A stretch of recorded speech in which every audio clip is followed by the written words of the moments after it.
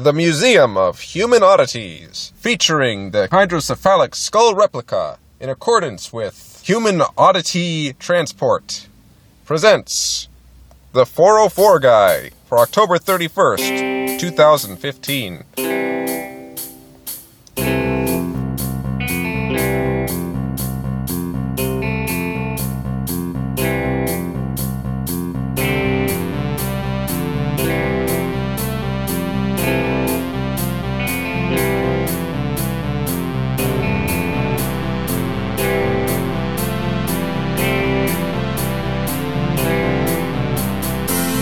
Alright, hello everybody, this is the 404 Guy, and this is our first episode today, and we're gonna start this one off by just telling you exactly what the hell is this podcast. Well, basically the intent of this podcast is to talk about free software and open source software.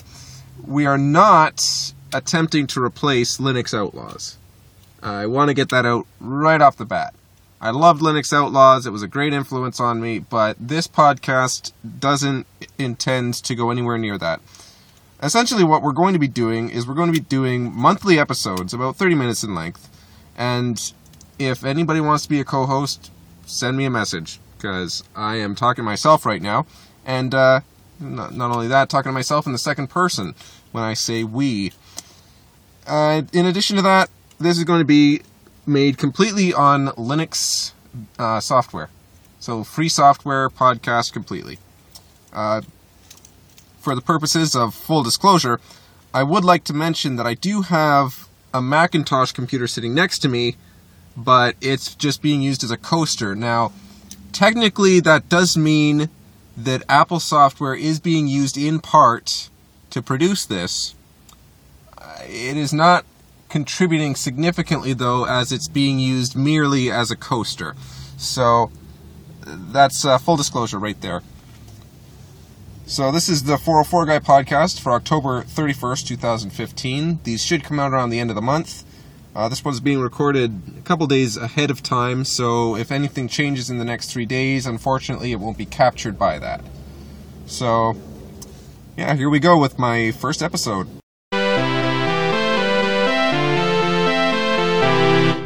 I'd like to kind of get into the main part of this by talking about exactly what are my views on open source software and software freedom in general. Well, obviously, I like free software, otherwise I wouldn't be making a podcast about it. Essentially, my first experiences with free software was with Ubuntu. I had an old computer in my basement that my parents were just going to throw away, and I said, hey, I'll take that. So I took the computer, I installed Ubuntu Linux on it. That was Ubuntu 7.04, so apparently I've been using Linux since 2007, and ever since then I've just been a Linux user. So I started off with Ubuntu back then, and then quickly moved on to Fedora after Ubuntu kind of screwed me over. So I had Fedora 10 for the longest time, and would occasionally install on a secondary partition Fedora 14, Fedora 15, but I had Fedora 10 as a consistent operating system for about 3 years. 2 years. And then I moved off to university, and that's when it all went to shit, and I realized that I hated Fedora. And pretty much after that, I installed Arch Linux, and I've been on Arch Linux ever since. And it meshes a lot better with my personal love of software. Arch Linux is minimalist. You only install what you need, you don't install all this extra crap, and you don't have to worry about them changing on the next update because it's a rolling release. So you don't have massive changes between releases, you don't have to worry about when the next release date is, you just update your software whenever the hell you feel like. It's rolling release. And Arch Linux is my favorite operating system simply because of that fact.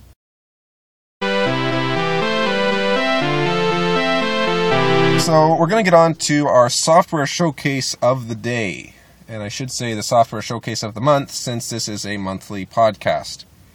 So our first week's software showcase, our first month's software showcase, is the LaTeX, or LaTeX, free document processor, which produces very beautiful documents. LaTeX is a free word processor and markup language which makes professional quality documents. LaTeX uses plain text and markup tagging to define a document structure. There are many compilers available, such as TextLive, MikTeX, and LaTeX. LaTeX is very modular, allowing the user to specify which packages they want to use at the beginning of the document. The user can write documents on Windows, Mac, Linux, etc., and it does not require a graphical user interface in order to write a document, making it an ideal candidate for computers that do not have graphics acceleration. One of the greatest advantages of LaTeX is that it avoids citation and cross-referencing errors. Instead of adding citations manually and putting in a number yourself, the way LaTeX works is you put in a markup structure, and it adds the numbering for you when it processes the document. You'll run through, scan the document, make a list of tables, citations, etc., and number them appropriately. LaTeX handles tables and pictures itself in sub-environments, which it then places at optimal locations within the document. And if the user does not desire this behavior, they can modify it so that it performs otherwise. LaTeX can produce a wide range of documents, from reports, articles, to books. LaTeX is released under LaTeX Project Public License, or LPPL, which is not compatible with the GPL, because it requires that any modified files be clearly differentiated from the originals. It is still, however, free software in the sense that you are permitted to modify it, simply that if you re-release it, you have to differentiate from the original. LaTeX can be compiled for Unix, BSD, Linux, Windows, DOS, and even Plan 9, so there's a lot of different platforms you can use this on. The latest version, as of this recording date, is dated October 1st, 2015. The biggest downside to LaTeX is that it has a very steep learning curve. Your first document is likely to be the most difficult, with the most notable difficulty being achieving the actual setup for the document, including the calls to the appropriate packages. You don't simply start with LaTeX, or to quote a famous meme, one does not simply start with LaTeX. There are plenty of online forums, so if you run into a brick wall or you need help getting your first document started up, then you can quickly find help. The way that many users operate with LaTeX is they will design a standard document for reference. They will build off of that one document, eventually getting something much more complex, but covers all of their needs for future documents. So that was our software showcase of the day, featuring LaTeX, for October 31st, 2015. And now for some of our monthly Linux news. This is mostly over the past couple of weeks. But Firefox is marking in their next release HTTP login forms as insecure, according to Matthias Genier, whose website reports that standard HTTP pages with inputs of type password will be marked as insecure. Which basically means, if you want to have secure logins, you gotta use HTTPS, and if you don't use HTTPS, you really weren't secure in the first place. So now Firefox is basically just going to be telling you that it's insecure to be logging in on HTTP, because HTTPS, that requires encryption and therefore is secure. So just saying that it's insecure to use HTTP, that's not a very big deal in my mind. That's something that they probably should have been doing in the first place. But now it's official. Time to switch to HTTPS, everyone. Fedora 23 is going to be delayed. So for those of you hoping to get it this week, you'll be disappointed to hear that you have to wait until November 3rd at the earliest. I've seen releases slip a lot further than a couple of weeks with Fedora. It could be a week, it could be a couple of weeks, it could be almost a month. It depends on the severity of the issues. But basically what they have an issue with right now is that KDE does not start on 32-bit virtualization, and there's a black screen after logout, which is a very major issue because one of their core requirements for a release is that if you log out, you have to be going into the state that you were originally. So for example, when you first turn on your computer, you get that login screen. Well, when you log out, you should be returning to that exact state and nothing different. Essentially, there were just some major issues, and they have to work through those. And they're going to meet again on Thursday, the 29th of October, to discuss the go or no-go once again. Unfortunately, as of this recording date, it has not yet been discussed. Personally, I'm not a big fan of Fedora. I I had used them for such a long time, and I went with all the releases, and then Fedora 17 came out. Fedora 17, they named it Beefy Miracle. They're making fun of their own operating system. I could not take them seriously. So after they decided to name their operating system Beefy Miracle, no. I'm not going to go with Fedora ever again. Because if they cannot take their own operating system seriously, then what happens if there's a security bug or security flaw? They won't take it seriously if they can't even take themselves seriously. And if they can't even take themselves seriously, they won't take a security bug seriously. Apparently anybody who uses their software can't be taken seriously.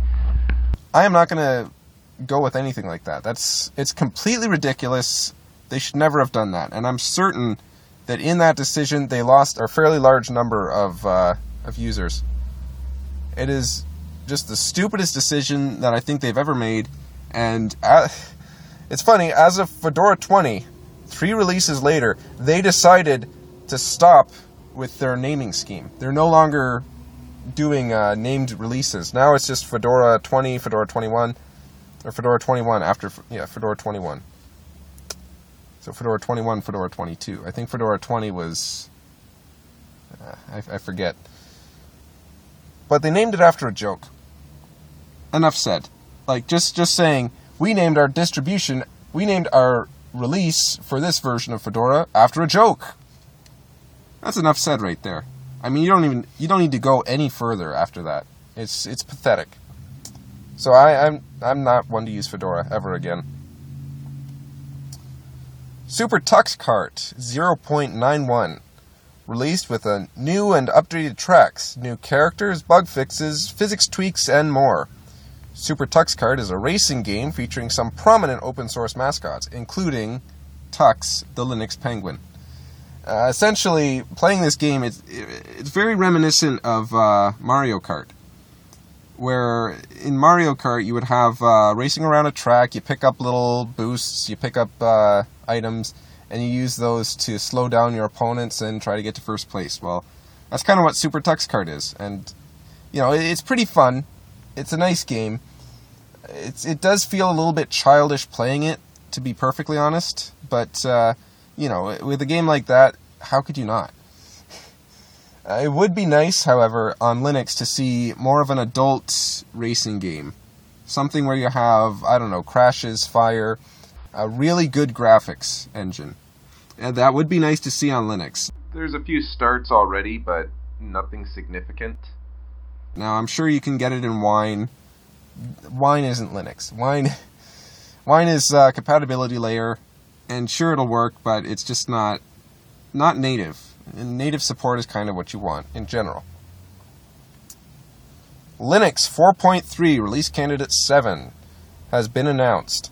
Now, I've heard that with Linux 4.3, the infamous bug on 32-bit or on 64-bit machines has been fixed. And what is this bug I'm referring to? There's a bug in the Linux kernel that's been for the last couple of releases, from 4.1.1 I think it was, all the way up to 4.2, somewhere in the most recent release. They might have fixed it already before 4.3. Whoa, sorry to interrupt you there, 404 guy. This is the 404 guy from the future. In fact, this bug has been fixed in Linux kernel version 4.2.4 and in the LTS kernel version 4.1.11. I've been following this bug very closely because the issue is, if you're running a 64-bit AMD machine and you run Linux 32-bit, then you get a kernel panic when you boot. That is completely major. They have done nothing to fix this issue. For months, in the released Linux kernels, these are kernels that have been officially released, and this issue has not been addressed yet. I am disappointed by that. There are so many people who use a 32-bit operating system on a 64-bit machine, either for drivers issues or software issues, and they can't run on the most recent kernel. This is complete crap.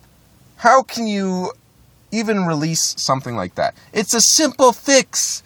There's 4 lines. I think there's like I looked at a patch. There's 4 lines of code you need to change. And the end user's not going to change it. Why would the end user change it? I've been waiting for this for such a long time, and once it's passed, I'm gonna dust my hands and I'm gonna say, finally, it's done. And I'm not even gonna address the issue again, because it should not happen again. This is basic stuff. And I was very disappointed by that. Just a huge regression. But you know what? I think 4.3, when it's released, it's going to be much better, especially for those users of 64-bit machines using 32-bit Linux. It's going to be much better for you guys. And overall, with every Linux kernel release, it just gets better and better. More hardware support, more speed. It's a little bit bigger. It's a bit of a big kernel, but the Linux kernel has kind of grown over the past few years. You look at the original, it was, a couple of floppy disks? So, you know what? You're going to get that when you get more technology. Ultimately, the Linux kernel is everything. It contains the drivers for the motherboard. It contains the drivers for the base hardware. So you get new features, you get more stuff that you want to do with your kernel, and it just increases the size.